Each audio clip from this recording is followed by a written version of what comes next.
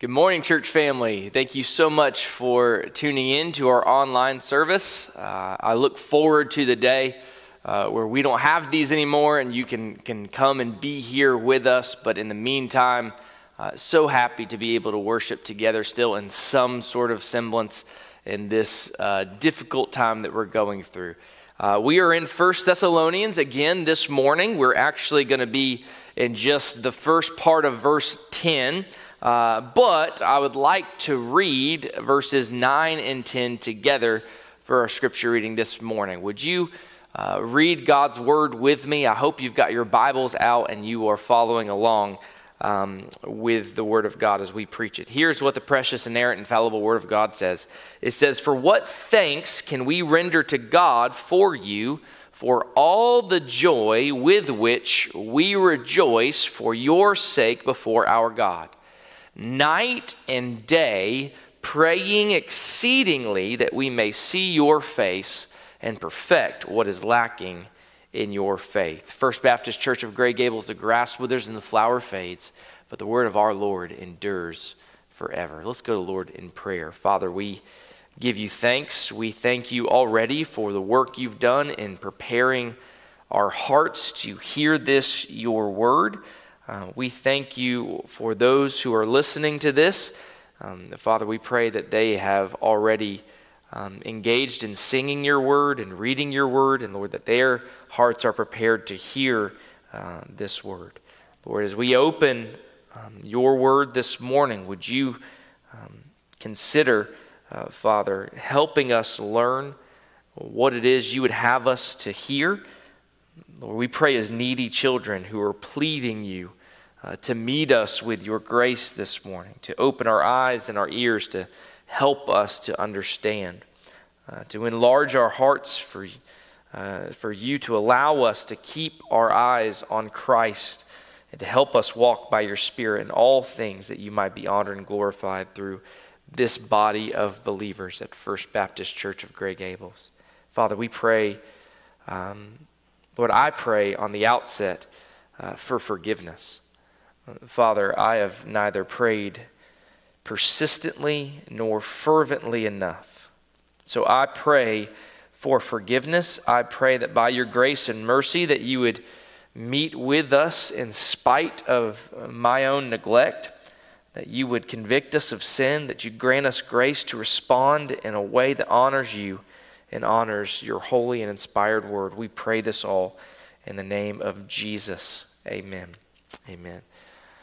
Well, if you recall last week, we saw that 1 Thessalonians chapter 2, verse 17, really all the way to the end of chapter 3, Paul is explaining his earnest desire to go and be with the Thessalonians because there was a real danger present, that the tempter might tempt them somehow to abandon their faith. So Paul was deeply and profoundly concerned and compelled to action. Remember, in sending Timothy, and praise be to God, he received back from Timothy a report that they continued in the love, the faith, and the hope of the Lord Jesus Christ. So Paul, in verse 9, he asks this rhetorical question: how can we thank God significantly or sufficiently for the joy that we feel for you, the Thessalonians? Verse 10 that we're studying today actually belongs to verse 9. Verse 9 is the independent clause. It stands alone when Paul says, "For what thanks can we render to God for you, for all the joy with which we rejoice for your sake before our God." And verse 10 explains the context, in which this thanksgiving occurs, where he says, "Night and day, praying exceedingly that we may see your face and perfect what is lacking in your faith." That is, how can we possibly thank God sufficiently for the joy we feel before you, the Thessalonians, as we go before God, exceedingly praying night and day that we might see your face and perfect what is lacking in your faith. And so the big idea here is really, really simple. I know I had a long, big idea last week. This week, it's simple. 2 words. Prayer matters. Prayer matters. when we actually consider what Paul is saying in this context, the conviction that we should have beyond any shadow of a doubt is that prayer matters. But here's why this sermon won't be 5 minutes. Here's why we're not ending it right there, because I just really explained what the first half of verse 10 means. Because prayer matters, but why it won't be 5 minutes is, do we really understand that? Do we really understand that? Do we really share that conviction with Paul? Why is it then that we struggle to pray so much? Well, I've come up with a couple of reasons why I believe we struggle to pray.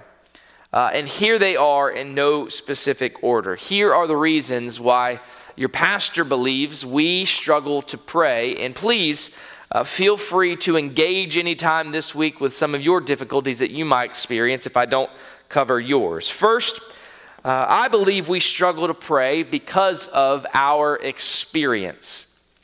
Our experience. The experience of our prayer life actually tempts us to come to the conclusion that prayer isn't all that important.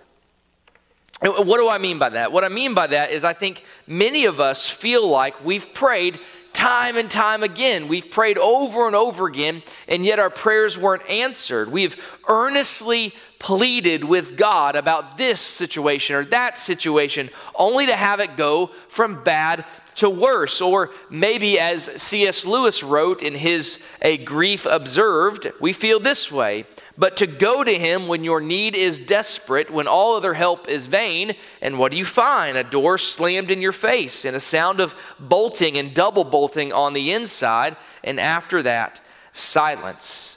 That was C.S. Lewis's experience when he observed grief and the loss of his wife, and many of us have experienced something similar to this. We prayed for healing and no healing came. We prayed for repentance and the brother or sister didn't repent. We prayed for salvation and the family member continued to reject the gospel of the Lord Jesus Christ. We prayed, and too often our perception was God wasn't listening or God doesn't care. Now, I know no one listening to this is comfortable hearing that, but I think unconsciously, subtly, that does work against that other conviction that says prayer matters. Prayer is significant, that we should pray. And so I think a reason we struggle to pray is because of our experience. Another reason I believe we struggle to pray is our theology. I think our theology can often lend at times for us to be a struggle to pray to this end. This is my conviction. It's the excuse I most often use. Not consciously. I don't tell myself not to pray because of my theology, but at the end of the day, my theology is the thing that's undermining my commitment to prayer. What do I mean by that? Well, we're unapologetically biblical on our understanding of God's sovereignty, God's omniscience, and God's omnipotence. We know that the scriptures teach that. We know in Isaiah 46, 9 and 10 that we know what the scripture means when the Bible declares, "For I am God and there is no other. I am God and there is none like me," declaring the end from the beginning. And from ancient things that are not yet done, saying, "My counsel shall stand, and I will do all my pleasure." We make no attempt to qualify the words of the psalmist in Psalm 115:3. But our God is in heaven. He does whatever he pleases. We understand that the Lord is able to do all of his holy will. So if God knows the end from the beginning, if God does whatever he pleases, what do my prayers matter? We struggle to pray because sometimes our theology. Third, many of us actually struggle with prayer because of our ability. We struggle with prayer because of our ability. What I mean by that is our ability to get things done on our own. Because of our ability to seemingly accomplish our goals without prayer, why take the time to pray when I can accomplish the same without taking time to pray? We really live our lives according to the bumper sticker that most of us despise. God is my co-pilot. Yet when it comes to our prayer lives, that's how we often act. We have control of our lives. We do all that we want to do, and yet when we hit a bump in the road or we come to a rough patch, we just throw up a prayer to our co-pilot so he can help us. And then we say, okay, I got it from here. Thank you very much. It's too often our mentality, and it undermines our commitment to prayer. So if your fundamental conviction is that you have to pull yourselves up by your own bootstraps or get her done, then you're probably aren't spending too much time seeking the face of God in prayer. Our worldview would be the fourth reason we don't pray like we should. Our worldview. Most of us have grown up in a naturalist worldview. A naturalist worldview means that the material universe is all that there is. We know that that's not true, and yet many of our presuppositions are still tainted by that belief that this material universe is all that there is. Everything that we experience is because of good old cause and effect. So even though we know that our battle is not against flesh and blood, it has really challenged us for us to grasp the reality that's represented there. For instance, in the book of Revelation, we know that reality exists somehow out there, but in our day and age, in our day-to-day lives, we live as if we're almost completely unaware of it. You just think about what's expressed in the book of Revelation. If you were convinced that this war is not against flesh and blood, but against dark powers and dominion and the dark world, I think a lot of us would spend certainly more time in prayer. Finally, I'm guessing the one that will probably resonate with most of us and our reasons why we struggle to pray will be this last one, and that is our lifestyle. Our lifestyles. We are busy. We're distracted. We have 30 hours of stuff to get done every single day, and so we often fail to pray. But at the end of the day, it is my contention that all of these can be boiled down to one root cause on why we don't pray, and that is unbelief. Call it what you will. They're all just flowers on one plant, and the root of that plant is unbelief. Our experience tempts us to doubt the effectiveness of prayer. Our theology tempts us to doubt the importance of prayer. Our ability tempts us to doubt the necessity of prayer. Our worldview tempts us to doubt the legitimacy of prayer. And our lifestyle tempts us to doubt the reasonableness of prayer. We don't believe that prayer matters. And at the end of the day, that's why we pray as little as we do. Because we aren't truly convinced that it matters. That prayer is powerful and effective. And so this morning, we just consider Paul's example that challenges our misconceptions at every level. Okay, look at verse 10. He says, night and day praying exceedingly. This is actually the second time he's said something like this. You remember back in chapter 1 in verse 2, he starts by saying this. He says, we give thanks to God always for you all, making mention of you in our prayers, remembering without ceasing your work of faith, labor of love, and patience of hope in our Lord Jesus Christ in the sight of God our Father. Here's the question this morning. What did Paul understand that we don't? Why did Paul pray exceedingly night and day?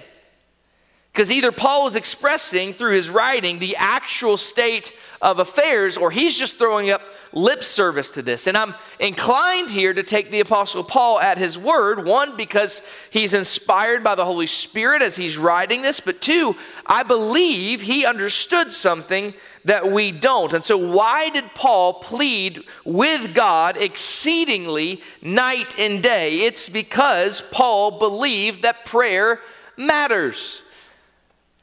He believed that prayer matters. And so I want to go back through each of our excuses and each of our struggles and see how they applied to the Apostle Paul. First, Paul was not deterred by his experience as we are.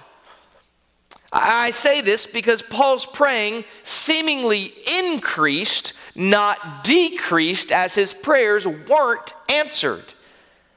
Do you remember last week? Paul said he tried time and again to get to the Thessalonians. He most earnestly desired to see them, and yet Satan hindered him. And so he just gave up on prayer. No. He says we pray. It's a present participle. We are praying exceedingly night and day that we might see your face. See, not seeing the Thessalonians didn't deter him from prayer. It actually increased his prayer. He prayed with more earnestness, more persistence. So at the time of the writing of this letter, Paul was still pleading with God to see the Thessalonians face to face. He wasn't deterred by his experience, but nor was Paul deterred by his theology, by his understanding of God's sovereignty, omnipotence, and omniscience. It is Paul, after all. Paul's the one who wrote that God works all things according to the counsel of his will.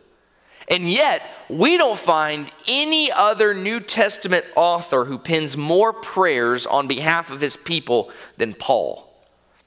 Paul was a man of prayer, and his theology didn't hinder his prayer. I'm convinced it actually caused him to pray as he did.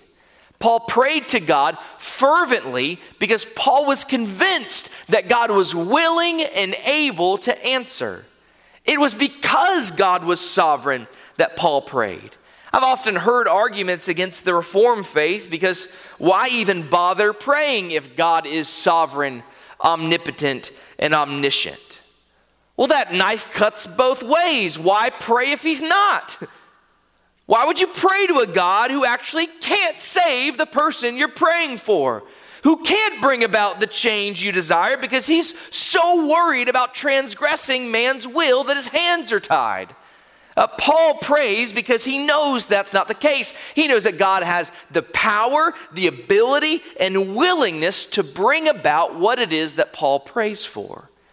Richard Pratt states it well. He says, there is no tension or inconsistency between the reality that God is sovereign over all things and the fact that prayer is effective. Just as God has ordained eating as a means by which hunger may be satisfied, so he has ordained prayer as a means by which events may come to pass. There is no tension here. There's no inconsistency. Paul was not deterred by his theology, nor was Paul deceived by his ability. Paul understood that all of his natural ability was worth nothing if it was not under the influence of the Holy Spirit. Prayer was his primary resource for relying on the true and living God.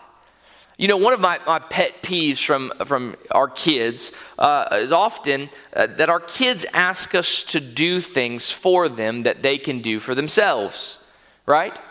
Mom, will you wipe my hands? Mom, will you walk me back to bed? Mom, will you help me clean my room? Dad, will you help me find mom, right? It's true. It's one of my pet peeves, the facts that they ask us to do things for them that they can do. And as they grow and mature, we have to help them realize, don't ask other people to do for you that which you can do for yourself. It's not a good habit to develop. But listen, church family, this is not the case with the Lord. There's nothing you can do apart from God. And Paul knew that he couldn't do anything without God. God never responded, seriously, Paul, you don't really need me for this one. Can't you just go ahead and do this on your own? Paul understood that we are always, at every point, dependent on God for all things. There is nothing too trivial or too petty for which we can go to God. It's not unbiblical, nor is it silly, if I ask the Lord to help me brush my teeth in a way that honors Him. It may seem silly, but my heart, as new as it is still tempted to go back to the old ways, that if I'm left on my own for even but a moment, I will sin against the Lord.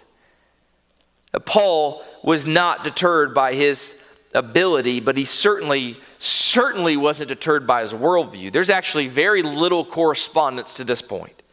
On the last 3 points, Paul likely would have been sympathetic to our struggle, but at this point, Paul would have probably scratched his head. A naturalistic worldview? Paul would have rejected it outright. It would have been laughable.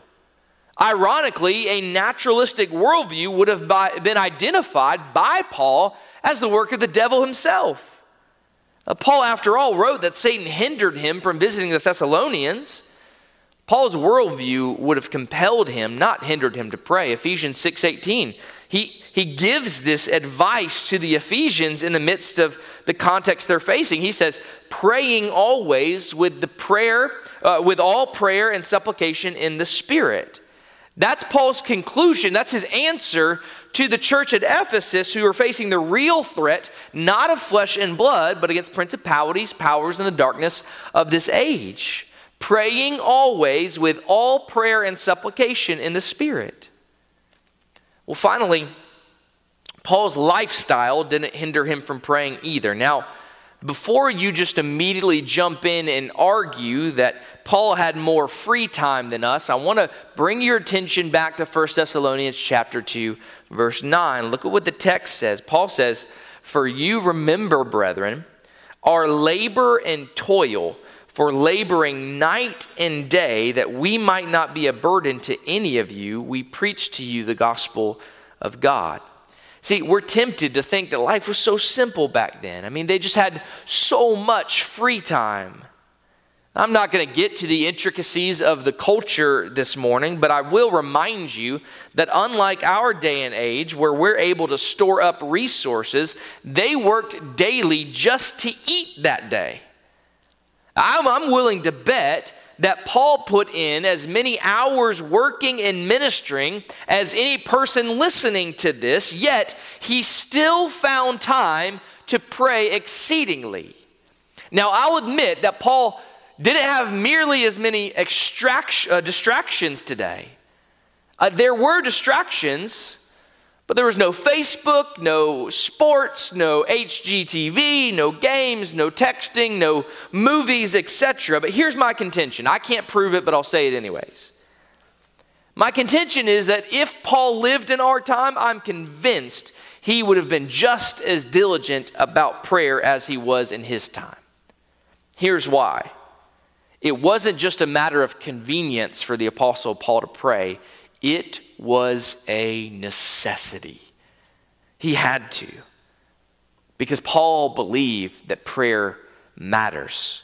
There's no other explanation. Just look at our verse again in verse 10. Night and day praying exceedingly that we may see your face and perfect what is lacking in your faith. By the way, that word praying, it's not the normal Greek word that's used for pray here. It's actually a rare word. It's only used 6 times. The word means to plead, to implore. It's stronger even than pray. He is pleading with the Lord. He is imploring the Lord to make a way for him to come to the Thessalonians.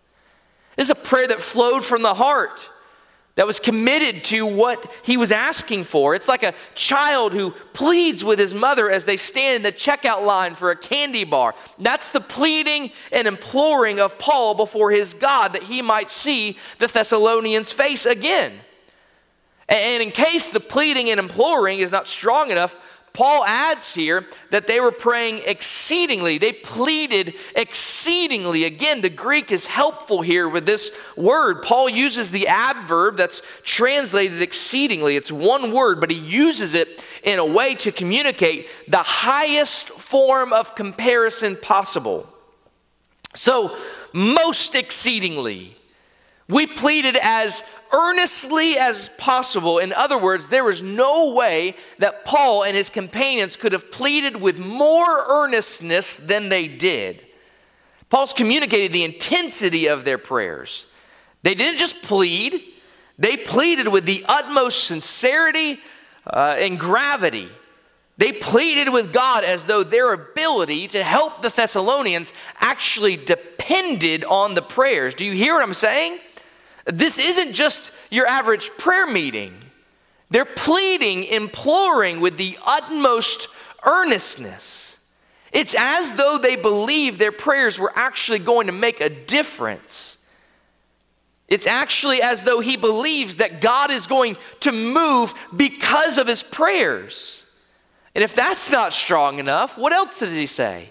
Praying exceedingly night and day. It doesn't mean just continuously, both in the night and the day. It's an idiom. He means consistently, regularly, on a regular basis. It's even more intense than that. In the Greek, the normal word, it's verb, subject, object, okay? The normal word order there is verb, subject, object. If you want to intensify something, however, you move it toward the beginning of the sentence.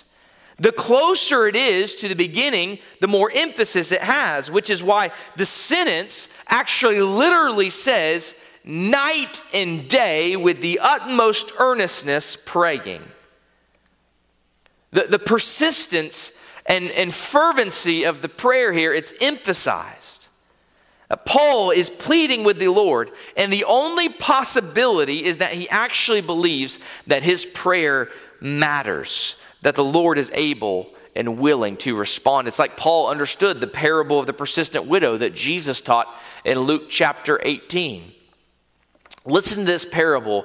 I hope you know it well. If not, please listen. Luke 18, verse 1, it says, "Then he spoke a parable to them that men always ought to pray and never lose heart, saying, there was in a certain city a judge who did not fear God nor regard man.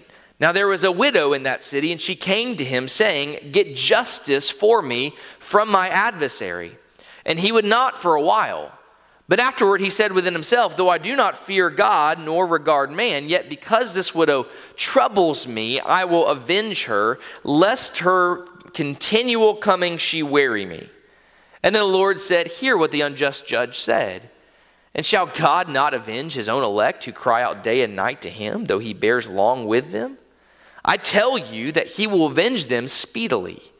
Nevertheless, when the Son of Man comes, will he really find faith on the earth? The point is not that God is an unjust judge here, obviously. But the point is, if a widow is able to persistently get an unjust judge to give her what she wants, how much more will a good, holy, righteous, gracious, and just God respond to his people? So pray and don't lose heart. Don't give up.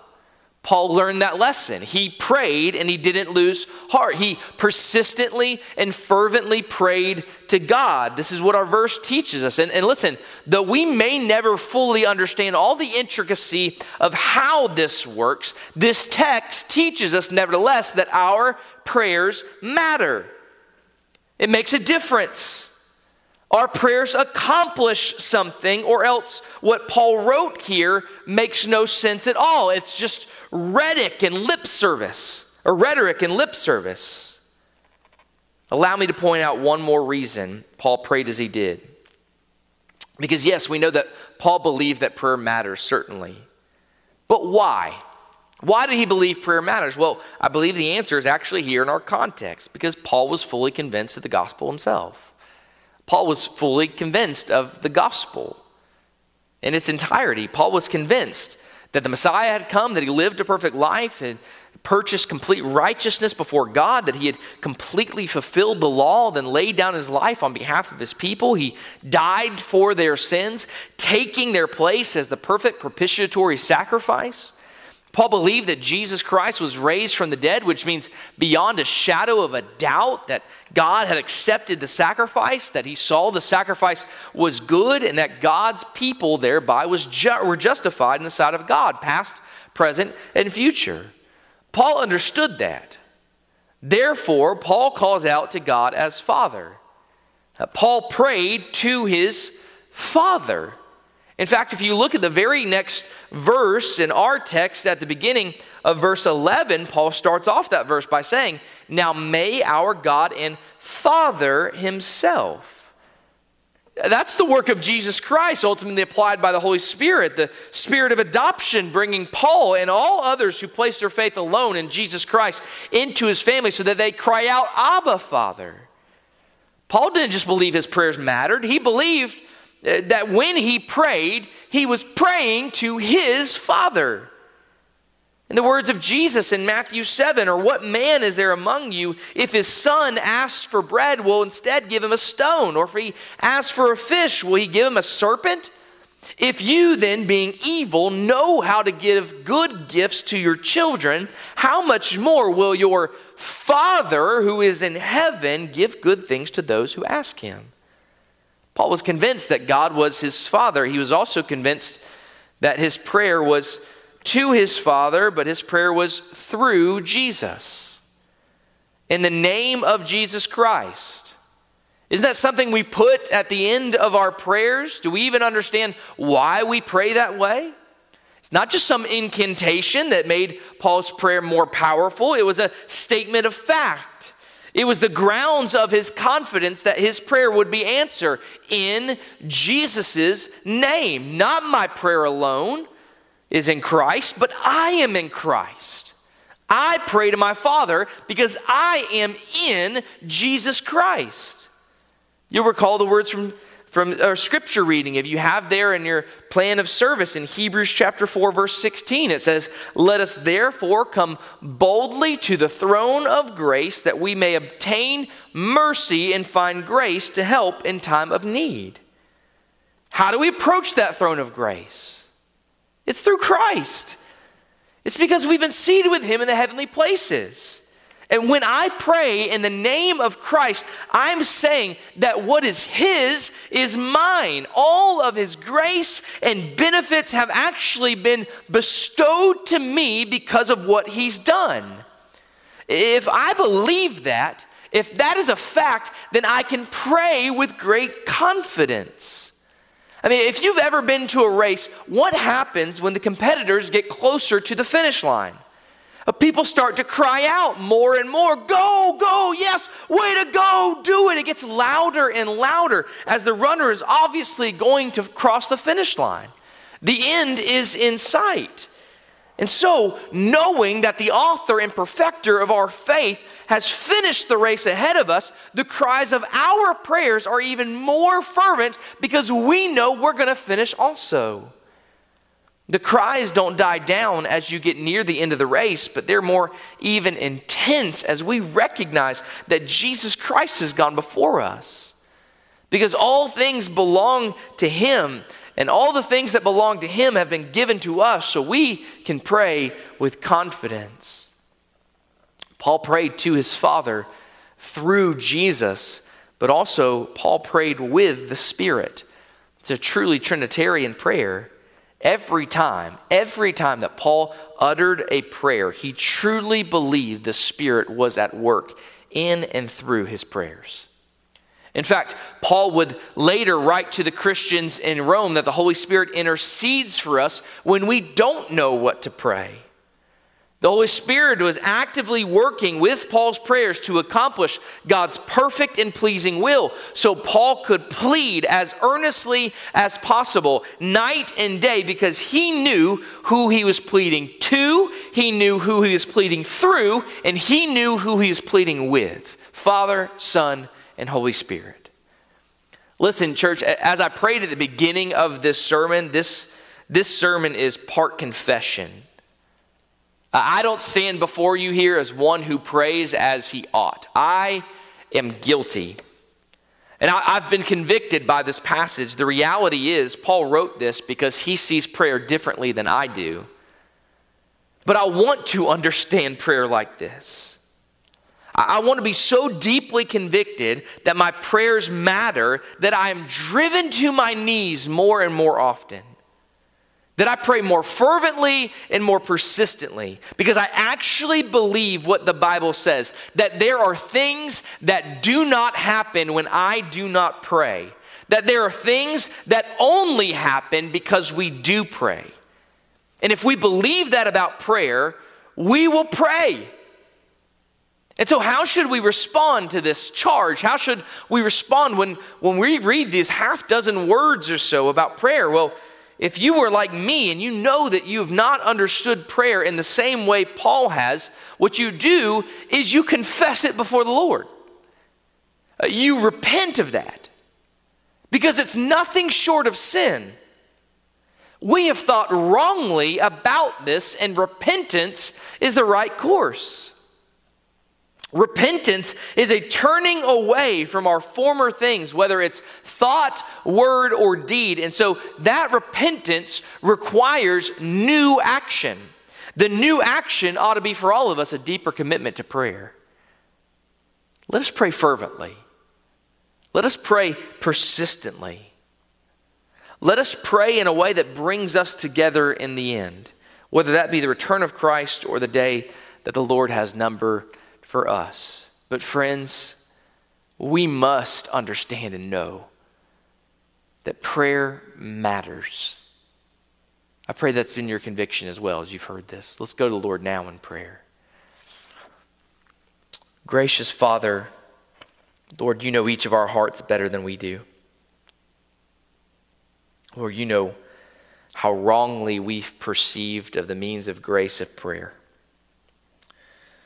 Lord, how wrong we are about what it does, how wrong we are about what it accomplishes. Lord, we ask you to forgive us corporately. We ask you to grant us grace corporately, that we be more faithful in coming before you, not only with our petitions, but with our prayers of thanksgiving and adoration and intercession.